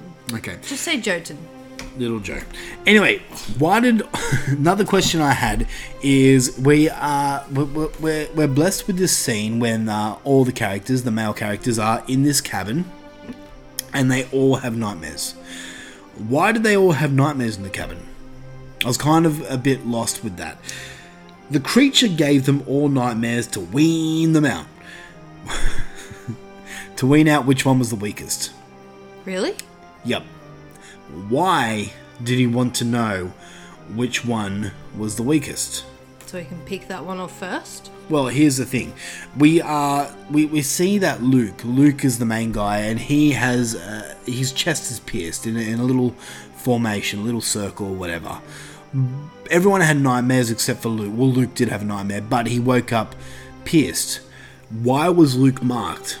And Google says, I think little Jotun, I think it preys on fear / painful emotions. It induces these nightmares to see the victim's painful emotions and fear. In the beginning of their walk in the woods, Luke has lots of painful emotions and fear that he hasn't accepted or overcome. Where we're talking about the loss of his friend and how he didn't help his friend at the start of the movie. Yeah, the massive coward. Yeah. This is when the thing marks him, as those painful emotions would make him an ample worshipper. So basically little Jotun, wants another worshipper, and he wants someone who isn't strong enough to try and take on little Joe or run away. Yeah. So that's why he chooses Luke, because he sees him as the weakest. Why? And the scaredest that won't stand up. Yeah. Now, at the end of this movie, we find out that Luke is actually not that weak and he's actually pretty strong. And Luke... Takes him a while. Yeah, it does, but eventually he gets through it and he goes head to head with Little Joe and puts an axe through Little Joe's head, and of course Little Joe's a god, so he can't be killed. But then we get the chase through the woods, and we get to the part where Luke crosses the line of the woods and Little Joe stops. Why did Little Joe stop following Luke? I'm guessing he's bound to those woods and can't go further. That's what I got. Google says, throughout the movie, Luke accepts his fear and painful emotions, and even manages to overcome them. So we gather that. At first, when the thing grabs a hold of him, it knew it had marked him and was trying to make him beg and worship. That's when Little Joe kept pushing him to the ground. Ah, yeah. Yeah, he's trying to make him worship it. Although Luke shows that he isn't fearful anymore, stands up, grabs the axe, hits the monster and exits the forest. Either the monster simply can't exit the forest, as you said, or it might not be able to kill things which show no fear of it. His shouting was also to show that he did not fear it. Okay. So that's pretty cool. Yeah. So again, like, looking through Google gave me a bit more knowledge of this film. Mm-hmm. Now, if you watch the film, you probably have a lot more questions. Unless you're really smart, then you probably understand this movie, and I'm jealous of you. Yeah. See, another thing I really liked with this movie is I loved how the god... Little Joe, Jotun, preyed on their fear and gave them those dreams. Yeah. Which they seem so real and everything. Yeah. But the thing I didn't like is that we always just seen Luke's. We never got to see the others. That's a good point, actually. Yeah. But, I mean... See, I want to know why that guy was screaming his wife's name in the corner. Yeah. I want to know why the other dude pissed his pants. Yeah. And I want to know why the other dude was upstairs worshipping and praying to that headless chicken-looking branch thing. Yeah, the headless dummy thing. Mm-hmm. That's a good point, actually. I mean, it's not an overly long movie, mm-hmm. and then they could have done that, to be perfectly honest. Yeah, and explain the marks on the trees more as well. Well, the marks on the trees were from the villagers, I think, and maybe that's why the little Joe, I can't go past those woods. Oh, maybe. I don't know. That's food for thought. Food for thought. Mm. But yeah, look, I have one more question for you. And there is a scene in the movie, as I said before, where they encounter a rundown abandoned shack full of weird witchcraft symbols. Mm-hmm. The other option is to stay out in these woods in the dead of night in the pouring rain. Now, okay, I'm going to put you in two scenarios here. Two scenarios. Okay? You are by yourself in these woods. Oh, no. Yeah, well, you are. For some reason, you're stupid and you decided to go take a trip into these woods by yourself. Yeah. You got lost. Okay. And then it got to 2 in the morning. You couldn't find your way out. It's pouring down rain and you find an abandoned cabin. What do? Do you take a chance in the cabin? Or do you stay out in the woods? Is it the same cabin from the movie? Yes, exactly the same. I don't. If I went in the cabin, I would not explore. I'd sit down in the corner. Really? Yeah. Fuck that. Why? Just sitting down in the corner and just the whole night wondering if something's upstairs. Fuck that. I'd have to go and check it. I'd be like, fuck this. I'm going to see. No. I'd try and hide. Just sit in there, out of the rain. I wouldn't go to sleep. Okay. Or I'd just, sit in the rain. But then you're out in the open, so it's more scary. Alright, same question, but you're with a group of 4 friends. Go into the house. Okay. Yeah, like they did. Would you do the same thing, explore, or? Yeah. Okay. Really? You just stay in the cabin, there's an upstairs part, but you wouldn't go near it? No. Oh my god, no. I don't think I could. I don't think I'd have the courage to go up those stairs. I'd need to put my mind at ease. No. I couldn't do it. I'll just hide myself and stay awake. Okay. Yeah. Arm myself with a weapon. Fair enough. Fair enough. Alright, well, do you have anything more to say about the ritual? Not overly. I think we brushed on it pretty quickly. Yeah. The end. Yes. Did he get to the lodge? I can't remember. It Or he kinda, just got out of the woods and that was it? Yeah, he kind of got away from Little Joe, and that was it. Screamed at it, and Then it ends. yeah. So yeah, he got away. I think it would have been cool if you actually seen him reach the lodge at the end. Why? Because what they set out to do, he actually eventually got there. Well, I mean, you can assume that he did. I don't need to see that he made it. I just assume that he did, and then went home and told all He his. went right around the woods this time. Yeah, exactly, and told all his friends, his friends' families that they died, which would be hard. Yes. Yeah. All right. Out of 10, Jaleesa, what are you rating The Ritual? I'll give it a 7. Okay, 7 out of 10. Would you recommend it to people out there? Yeah, I say give it a go. And see what you come up with if you get it off the first go and what you think this creature is. Yeah. His name is Little Joe. Little Jotun. Or Jotun. Otten. Alright, so I'm coming a little bit higher than you. I'm going to give this movie an 8 out of 10. I found myself really enjoying it this time, much more than last time. And I say it's definitely worth a watch on Netflix if you have not. Yep. Especially if you are a fan of creepy woods scenarios. So yes, that is The Ritual from 2018. Let's jump on over to the next film. And the next film we're talking about is The Cabin in the Woods. Everybody ready? Get the show on the road! It doesn't even show up on the GPS. It's unworthy of global positioning. That's the whole point. Get off the grid, right?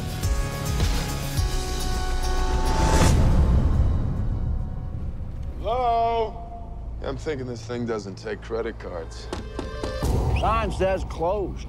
We're looking for, what's it called? Tillerman Road. Now, to get you there, getting back. That's your concern.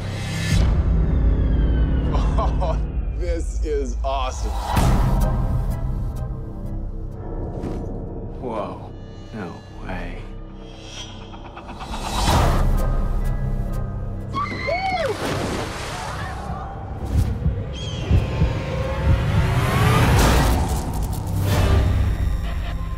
The lambs have passed through the gate. They are come to the killing floor. Let's get this party started! I seriously believe something weird is going on.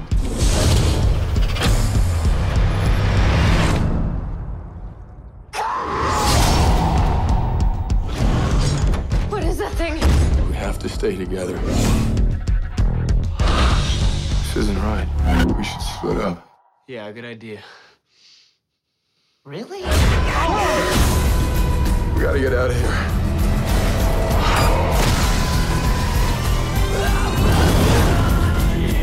Somebody sent those things here to get us. You're missing the point. They want to see us punished.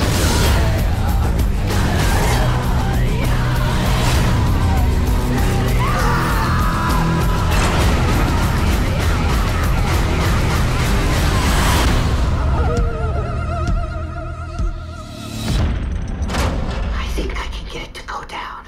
Do we want to go down?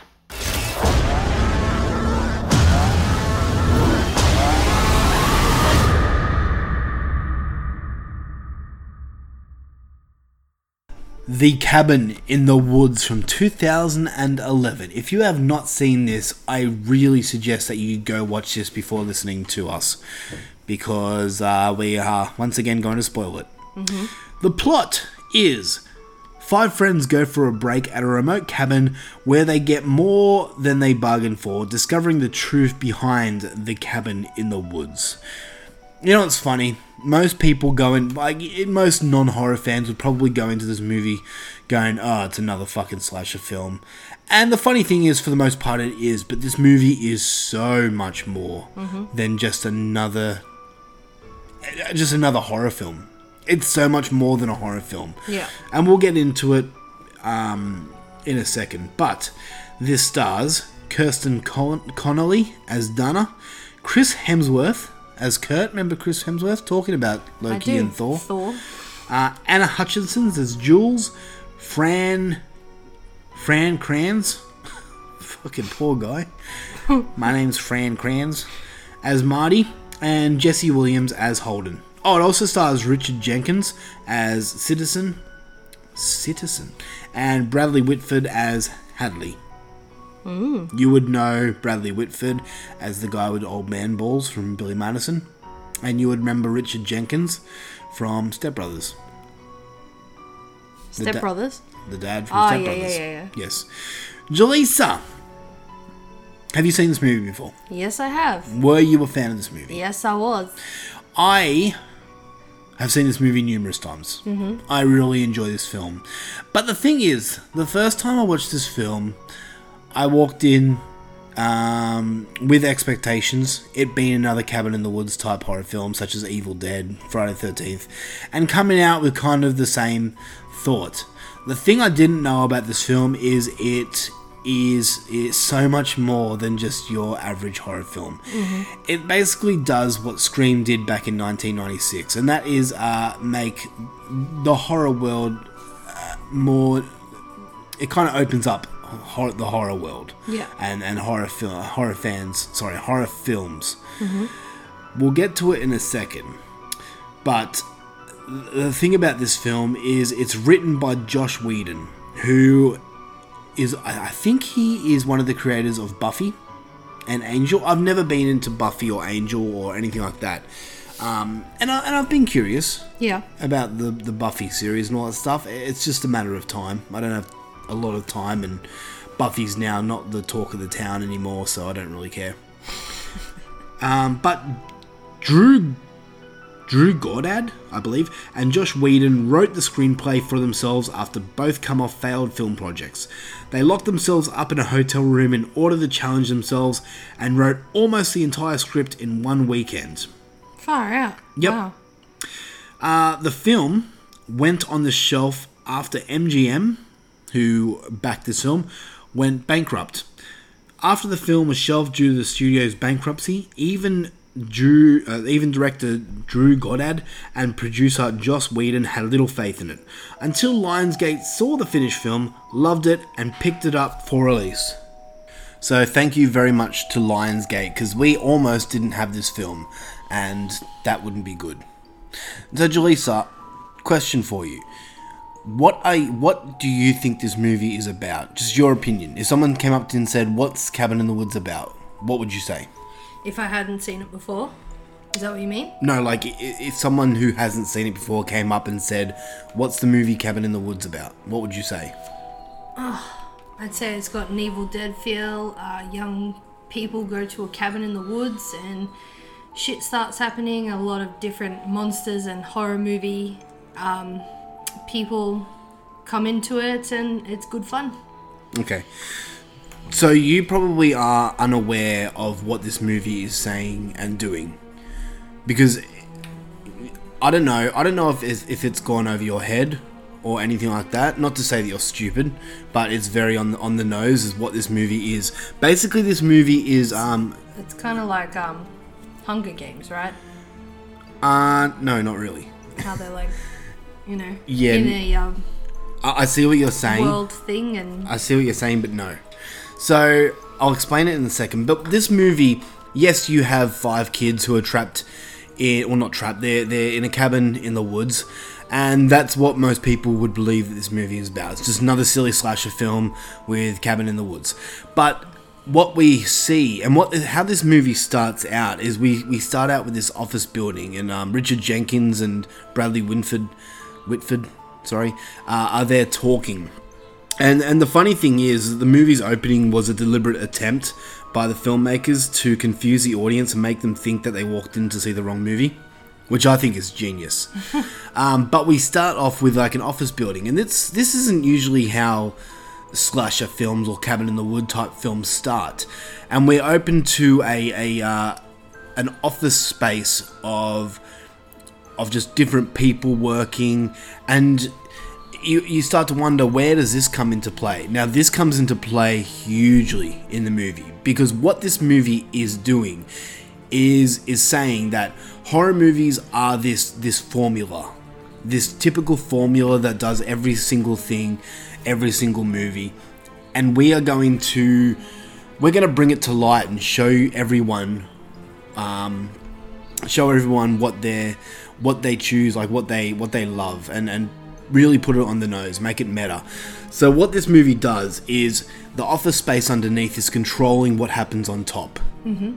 So of course the kids have to, they choose themselves what monster or creature or killer is going to go after them, but everything beyond then is being controlled by the office underneath, and it's being controlled in order to appease the old ancient gods. Now, the old ancient gods are referring to us, the horror movie viewers, the horror movie fans, and they do it perfectly. They say multiple times that if it doesn't go this way, I think they call it the Ancient Ones. The Ancient Ones will be upset and will destroy the Earth.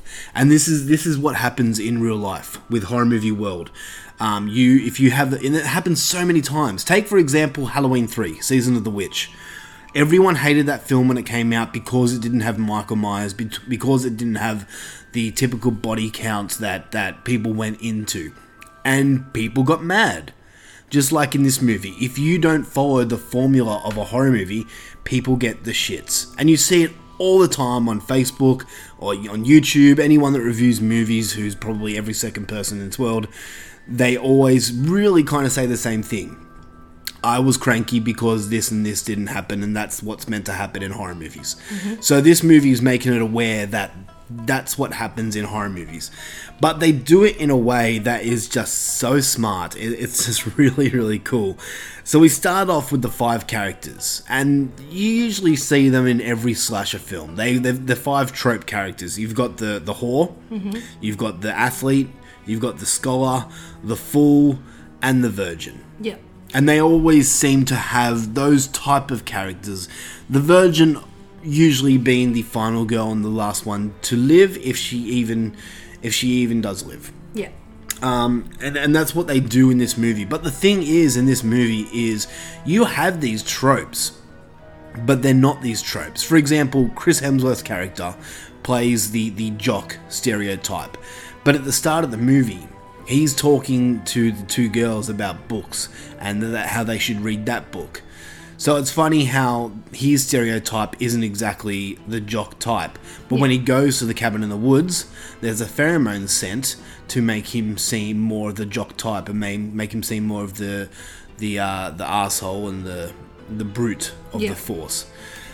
And there's multiple things in this movie that they do. For example, when one of the characters has a knife, and you always mention this, everyone seems to talk about this in horror movies. Why did she drop the knife? Why did she drop the weapon? But in this movie, the office underneath causes an electric shock for the character to drop the knife. Yeah. It's things like that make this movie really, really smart. Another thing we have is, at the end of this movie, after we're revealed what everything is, Sigourney Weaver, Ripley from Aliens, makes an appearance, and she comes into the fold and explains to us what's exactly happening in this movie. The thing is, her character's name is the director, Mm-hmm. and I think that's fucking awesome, because she's running this whole thing, this whole show. Yeah. And they call her the director. So, did you pick up on any of that while watching this movie? That this was basically showing people the horror movie formula. No, I didn't really pick up on that. I knew they were controlling everything. Yeah. But you saw it just on the surface level. You didn't go any deeper and think about what this actually means or anything like that. No, I didn't think like they're trying to make the perfect horror movie and what horror fans would love and stuff like that. No, I didn't think of that. Yeah.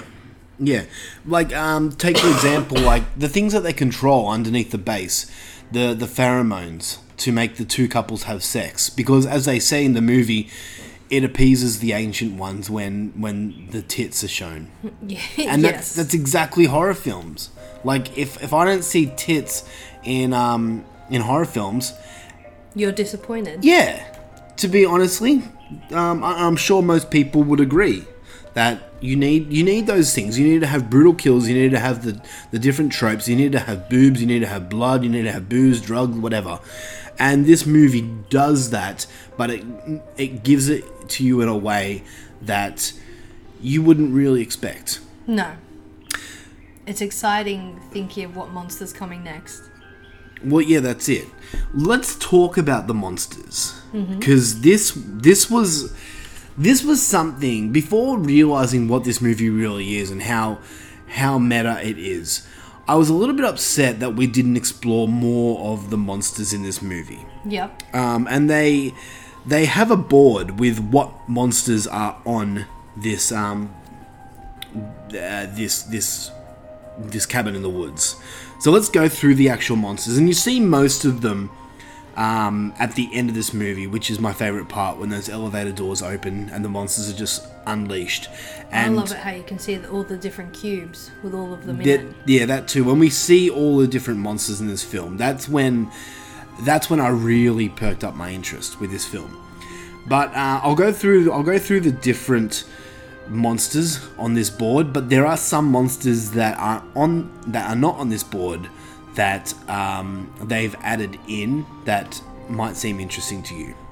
So we'll start off with, of course, the werewolf. We see the werewolf multiple times during the movie. It looks great.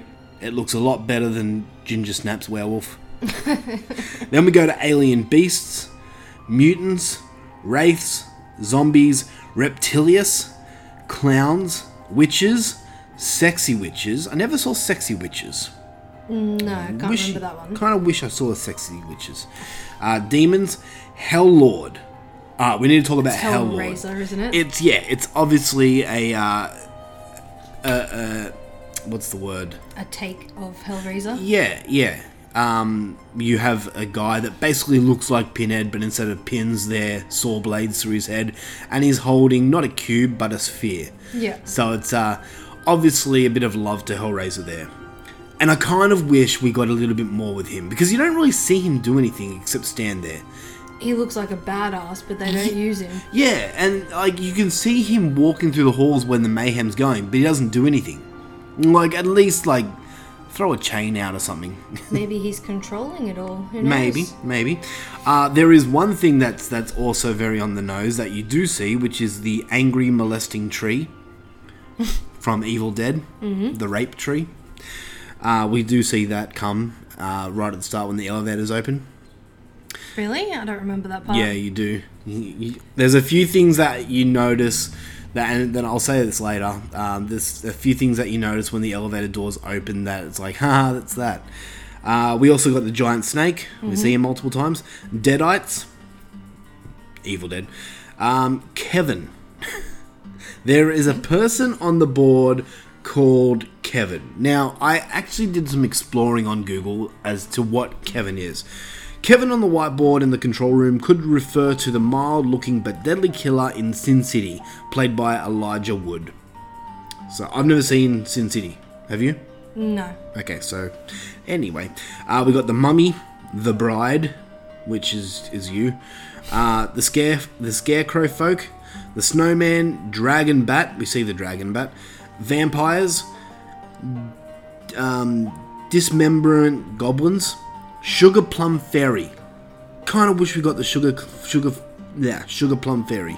You don't see those at all? Not that I noticed. Maybe you do, but I didn't really see it. Then you got the Merman, which I'm much like Hadley, where I think it's hilarious where Hadley is saying the whole time he really wishes the Merman was the one that got summoned, and then he's the one that gets killed by the Merman right at the end. Yeah. I wish we got more of the Mermaid. The Reanimated. Then we got Unicorn, which isn't usually a horror movie character. He stabbed someone in the chest, Yes, doesn't it? yeah, we see that happen, and that is just unreal. Thank you so much for putting that in. Well, I also like it how they take something that kids love so much and turn it evil. Yeah. It's funny. Then we got Huron, and I'm not too sure what Huron is. Anyway, Sasquatch / Wendigo / Yeti. Then we got the dolls. The dolls, they're not dolls. They are people who wear doll face masks, and you see them in the movie. It's and kind of like The Strangers. Yeah, it's a take on The Strangers. Mm-hmm. The Doctors, Zombie Redneck Torture Family, which is the main ones we see in the movie. They're the ones that got summoned. Jack-o'-lantern, Giant. We never see the Giant. Not that I'm aware of. Yeah. And then, of course, Twins. Now, the twins being from The Shining. You didn't bring up the girl, the little ballerina. She has the mouth for a face. That is true. Maybe she's a Huron. I don't know. Maybe. But that's all that was on the list. But I went into IMDb trivia, and they have a few other ones that we may have missed out on that are kind of just on the nose. So in the shot showing all the creatures in their elevator cells, you can briefly see a tank, witch, boomer, and a hunter. 4 of the special infected from Left 4 Dead game series. Their cameo was included to coincide with a planned tie-in expansion pack for the games, where players would have to fight their way through the woods, cabin, and facility from the movie. Unfortunately, the tie-in was cancelled and MGM's financial problems hit. So that's a bit upsetting. I've never played Left 4 Dead, so it doesn't really bother me. Yeah. Another one. During the rampage, one of the monsters that is briefly visible is a Reaver, a member of the fearsome tribe from Whedon's cult TV show Firefly, although they were not clearly seen on screen until Serenity. So, I've never seen Firefly, so I don't know what that is. But here is something that I did notice, and I only noticed this after reading this trivia, and I had to laugh out loud when I read it and noticed it. If you look very closely, when they first release all the monsters, there is in fact a flying purple people eater. Where does this show? In the movie. Yeah, I can't remember. It's been a while since I've watched it. In the movie, when the elevator doors open, you know what a flying purple people eater is? From that song? Yeah. I don't know what it looks like. I can just assume what it looks like. It's a flying monster thing with wings, but and it's purple. Yes. And one eye. You can't exactly see its eye. It's got it's got one horn. Mm-hmm. But yeah, in the upper left-hand corner of the screen near the ceiling, you'll see it flying off with someone. And I noticed it, and I thought that was just unreal that they put that in there. Now I feel like we have to play that song, but I've already got a song lined up for this episode, so what's a guy to do? Play both? Nah. But yeah, that's the monsters that we see on screen. But there are more monsters that we do actually see.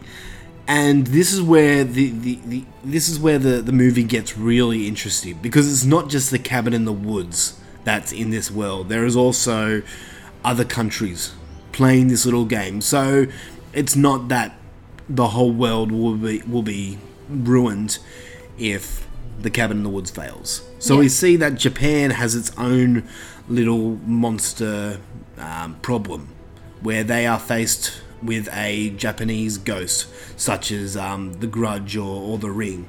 Mm-hmm. And we see that, and it also shows other countries doing the same thing, like Stockholm, which looks like the base from The Thing. Yeah. You have Buenos Aires, is a huge beast that is a resemblance of King Kong. And then you have Madrid, which is a church on fire. Mm-hmm. Obviously being one of those like Italian haunted horror films. Yep. So I loved how they did that. They've got other countries and everything like that doing their typical stance on horror films.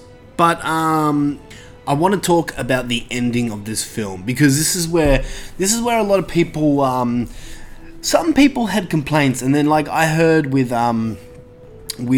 questions, Q&As, with some people would ask the director, is there going to be a sequel? And the director responded with, have you seen the end of this film? Now, if you haven't seen the end of this film and you don't really care about spoilers, basically what happens at the end of this film is everyone dies.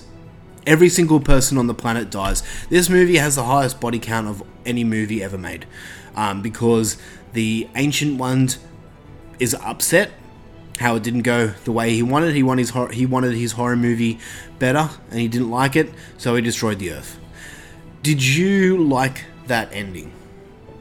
Yeah, I remember enjoying it. I didn't really have a problem with it. At first, I was upset because I wanted more. I wanted to explore this world more. But upon really understanding this movie now, I'm really happy with it. I think it's ended perfectly. How she had the option of killing her friend yet saving the world, or letting her friend survive and killing everyone, including herself and her friend, which really doesn't make sense when you think about it. I mean, kill one person, you live, and everyone else lives. Don't kill him, you're gonna die, and he's gonna die anyway. So either way, he's gonna die. Yeah. So really the logical answer would be to kill him. But anyway, so that's how the movie ends. I think it ends perfectly. If you got anything more to add about The Cabin in the Woods before we wrap it up? Not really, just that it's an awesome film. Alright, well, let's go in with last thoughts and score out of 10. Do you want to go first? You can go first this time. I really enjoy it. Look, I wasn't going to watch this movie again because I've seen it so many times, but I put it on as background noise just so I can remember a few things here and there while I did the cleaning around the house. And I got distracted with the movie so much that I had to sit down and watch the movie. And that's the power of this movie. It really is something. It's so good. And I realized while watching this that it's such an unreal film as to what it's saying. The visuals are great. Everything's really cool. The acting's great in it. It's just a lot of fun. It's one that I can put on whenever and just have fun with it. And I realized while watching it that, goddamn, this movie is actually a 10 out of 10 for me. I love it. I think it's fucking unreal. And I think that you need to go out and see it if you have not. Jaleesa, what is your score and last thoughts? Last thoughts, love this movie. Always constantly glued to the screen. Action throughout it. My score, I'm going to come in with a 9. Oh, I'm excited for you to see this again, because now knowing what this movie is saying, I think that you're going to see it differently. Yeah, and not just that, you'll notice so much more. We only really glazed over it, but this movie is so much deeper than what we talked about. So for people out there that didn't know what we spoke about, go and watch it again, and you'll realize what this movie really is trying to say. And I think it's brilliant that way. So that is our review of Cabin in the Woods from 2011. And that is it for the movie review portion of episode 98. But we are not done yet, because I have a little game for Jaleesa. And this little game is fuck, marry, and be killed by. So what I've got here is multiple pieces of paper, and each piece of paper has a horror icon's name on it. Now what we're going to do is Jaleesa is going to pick up a piece of paper. She's going to pick up 3 pieces of paper. 3. Okay. And she's going to read out the names on those pieces of paper. So obviously, actually, who wants to go first? Do you want me to ask questions to you first, or you go first? You can ask the questions to me so I know what I'm doing. Okay. Well, I'm going to pick up 3 pieces of paper then. Okay. Just randomly. And on these pieces of paper, I've got a character's name, and you're going to tell me if you fuck, marry, or get killed by. Okay. So you ready? Yes. Alright, the first one we have Pennywise, the dancing clown. Okay. Second, we have Freddy Krueger. And the third, we have Kayako from the Grudge series. Okay. I know which one you're killing, so... Yes, I'll kill... Oh, sorry, no, you're not. You don't get to kill. They kill you. My apologies. So fuck, marry. Fuck, marry, and get killed by. Okay. Who are you gonna marry? I'll marry Pennywise. Okay. I guess because he can change and give me a little bit of humour in my life. Alright, that's... Can shift into different things. I was going to say maybe you would fuck Pennywise because his tongue can get very long. Nah. So you're gonna fuck... Who? Freddy Krueger or Kayako? Probably have to fuck Freddy. Okay, now think about this. Freddy's body is burnt, which probably includes his dick. Yeah. Now imagine if he does manage to get his dick inside of you, when he pulls it back out, all that Yuck. all that melted I don't skin. want to know. Well, Yuck.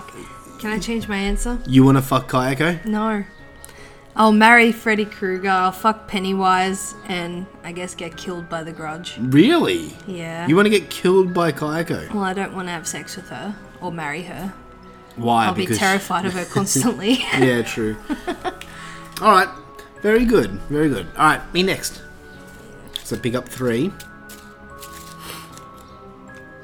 Okay. First one we have Pinhead. Ah, shit. Then we have Annabelle. Okay. And then Leatherface. Alright, well, I'm marrying Leatherface. Okay. That one's easy. Leatherface, well, actually, no, he doesn't cook. Well, okay, he gets food ready. So, there's that. I can cook, he can get it ready. Yeah. We're happy family. Yeah. Who am I gonna fuck? So you've got a doll or Pinhead? Yeah. Now, we've never really seen Pinhead's body. Much, anyway. So is his... Imagine if his dick has all pins in it. Well, maybe it does. But I'm... Ribbed for your pleasure. But I'm going to fuck Pinhead. He's not going to fuck me. I'm going to fuck Pinhead. Because I imagine his moans are really, really nice. Oh. Yes. Oh. Yeah. And I'm going to get killed by Annabelle simply because... Does she even kill? Maybe I'd walk away from that. All the spirits attached from her will kill you. Yeah, okay. Or maybe I'm gonna stick it that way. I'll get killed by Annabelle because I don't want to get killed by Pinhead. That shit looks painful, and I think being killed by ghosts is a lot easier and quicker than. Look, if you get killed by Pinhead, then your fucking soul is in hell and they torture you forever. Yeah. So no way. I'm gonna stick with that. Marry Leatherface. Fuck Pinhead, get killed by Annabelle. Okay. Oh, okay, it's my turn. Jaleesa, we have Kerry White from Kerry. Okay. We have the Xenomorph from Aliens. And then we have Candyman. Oh, okay. Fuck, marry, and be killed by.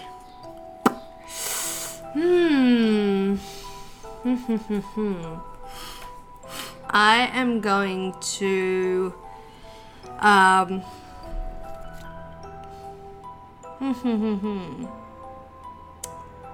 I guess I'll marry Carrie White. She can bring me stuff with her mind. This is true. I guess I'll fuck Candyman. He's just got to watch his hook. Yeah. And I guess I'll get killed by the Xenomorph. Because you don't see its dick and I'm scared with what its tongue is. Well, its head is basically a dick. So, I would have to agree with you there. I mean, you get fucked by Candyman, he's going to taste like honey. That's a plus, I guess. That's a plus. Yeah. In saying that, he really likes to use his hook from groin to gullet. So, if he tries to finger you... That's why I said he leaves his hook out. Well, you can't tell him that. I'll tie him to the bed. Okay. Alright, that's pretty good choices. I mean, getting killed by the Xenomorph, it's quick. Yeah. You're done, Tongue dusted. through the head. Yeah. Alright, Jaleesa. It's your turn. It is, yes. Yes. Okay. I'm going to change notes now since you've seen that one. Alright, so we have Dracula. Oh, okay. Dracula. Predator. Shit. And Frankenstein. For fuck's sakes. I put girl characters in this, and... Where are the girl characters, Tim? Well, Carrie, I think you're lying. Carrie White. You've got them all. Carrie White. Oh, no, Annabelle. I had Annabelle. And Kayako. Alright, so Frankenstein, Dracula, and Predator. Alright, I'm going to get killed by Predator. Why? It's the quickest out of the lot. I mean, if you get killed by Dracula, he drains your blood. It's going to take a while. If you get killed by Frankenstein, he's just going to fuck you up hard, and it's going to hurt a lot. With Predator, he has that shoulder cannon blaster that's just going to go straight through you. You're done and dusted. Frankenstein might just chuck you in a river, and then you have a chance. And then I drown. You can swim. No, he kills you. That's the object of the game. You die no matter what. Okay. So I'm going to get killed by Predator. I'm going to marry Dracula, because Dracula has a castle and property. Mm-hmm. So I'm safe there. Plus, he's got a really nice voice. I mean, it's kind of dreamy. And then I'm going to fuck Frankenstein, because maybe there's a nice little off chance that there was no penis ever attached to him, and instead there's a woman's vagina. Maybe? Who knows? So, or he could just have a dead, rotting, or I mean, fleshy penis. There's that, or even worse, he could have put a black man's penis on him, and that's gonna hurt. Yeah. So let's hope that he just has nothing there. For your sake. Yeah. But you're doing him up the bum, so. Yeah, true. Yeah. All right. Probably has maggots and everything, you know, yuck. moving around your pee hole. Either way, I'm gonna fuck Frankenstein, marry Dracula, and get killed by Predator. Okay. Jaleesa, your options are Hannibal Lecter. Okay. Jason, Mr. Jason Voorhees, and Michael Myers. Ooh.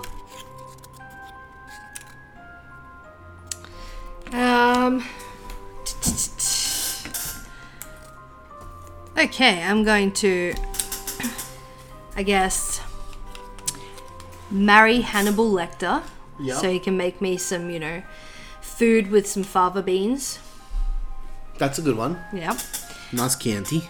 I think I will have sex with Michael Myers and then get killed by Jason. Because Jason could be dead, I don't know. Michael Myers is alive. Yeah. So I don't need to worry about a rotting penis. That's true. But Michael Myers is a 70-year-old man. Are you going to fuck a 70-year-old man? I mean, it's better than fucking an undead corpse. 70? Which Michael Myers you going with? Well, Michael Myers now. The newest one? Yeah. That's how old he is now.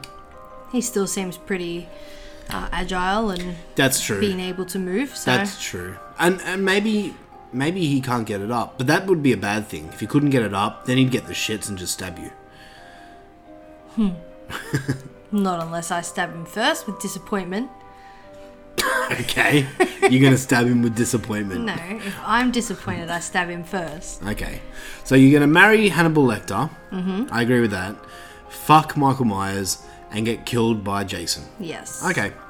I mean, depending... Like, getting killed by Jason could be good or bad. I mean, it could be a simple... It's quick. Yeah, it could be a simple decapitation. Or he could put your head into liquid nitrogen. Which is not good. Yeah, no. So... Let's just hope it's a quick one. Alright, the last one we're going to play is... I keep forgetting. It's your turn. Alright. So you've got Bruce from Jaws, the shark. The shark from Jaws, alright. Ghostface. Right. And Chucky. Okay. I'm going to marry Bruce from Jaws. Okay. Not because it's my favourite movie or anything like that, but I've always wanted a pet shark. And I know I shouldn't call my wife a pet, but having Jaws as a wife and a life partner could come in handy. Hey, and at least she's not going to annoy you. That's you true. Just have a good That's true. amount of distance. Yeah, if we have fights, all I have to do is walk on land. Yep.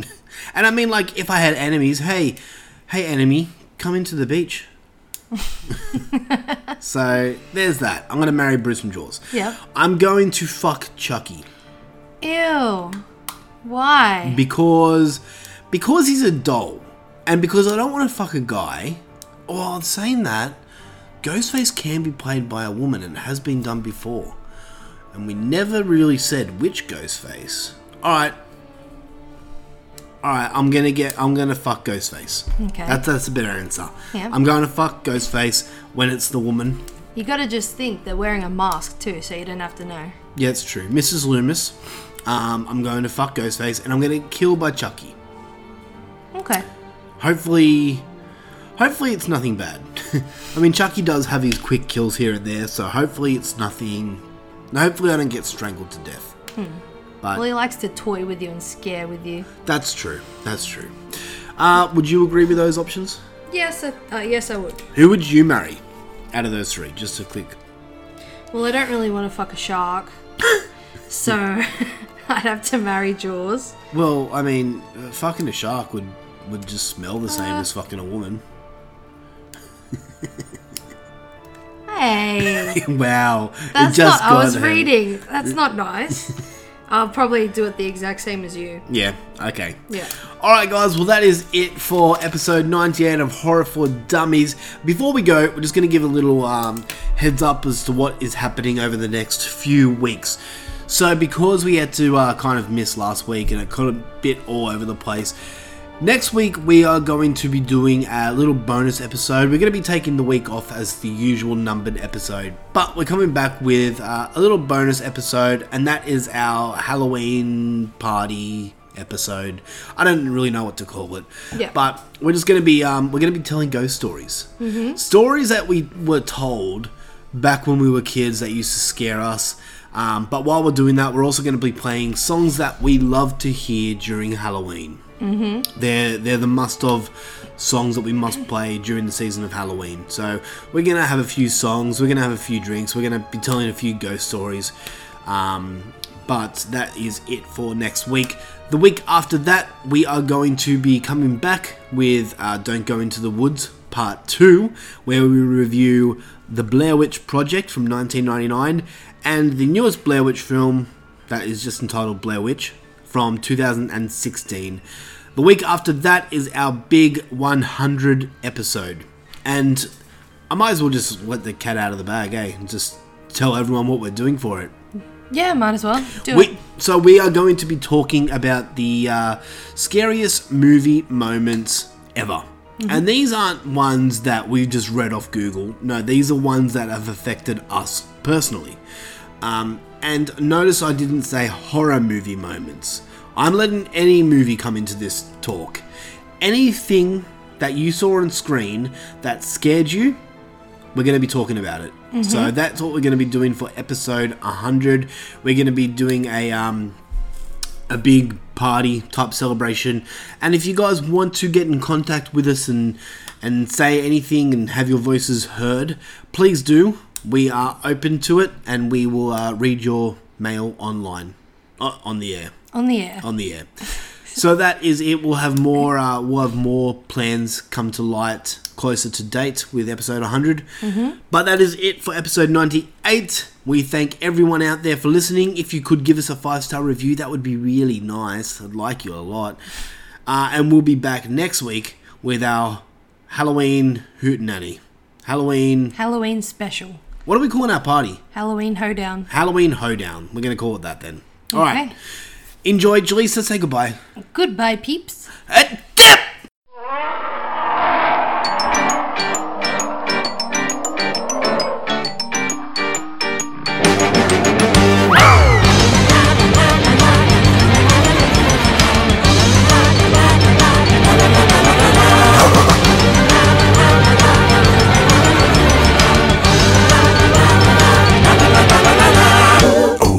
Olivia, you're young and you have much to learn, and I will do my very best to teach you about the world. When you're inside the house, my dear, you'll never have a thing to fear, but waiting just outside are things so scary your hair will curl. If you go out beyond those trees, your palms would sweat, you'd knock your knees. The creatures you encounter there would gobble you up for good. There's danger lurking just outside, but no need to be terrified. This simple advice can be applied. Never go into the woods! Wolves and bears will lead you there. They'll drag you to their den. Please, my dear, won't you stay in here? We'll never be seen again. Never seen again.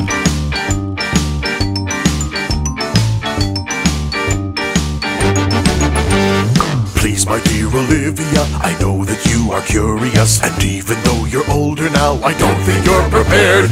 I'll teach you methods of defense, some hunting skills and common sense, but still I feel it would be best if you don't even dare. It's perfectly normal to feel trapped. A life indoors can leave you sapped, but please know my advice is apt. You'll stay in here safe as you should. I only insist because I care. Disasters lurking everywhere, and losing you I just couldn't bear. So never go into the woods.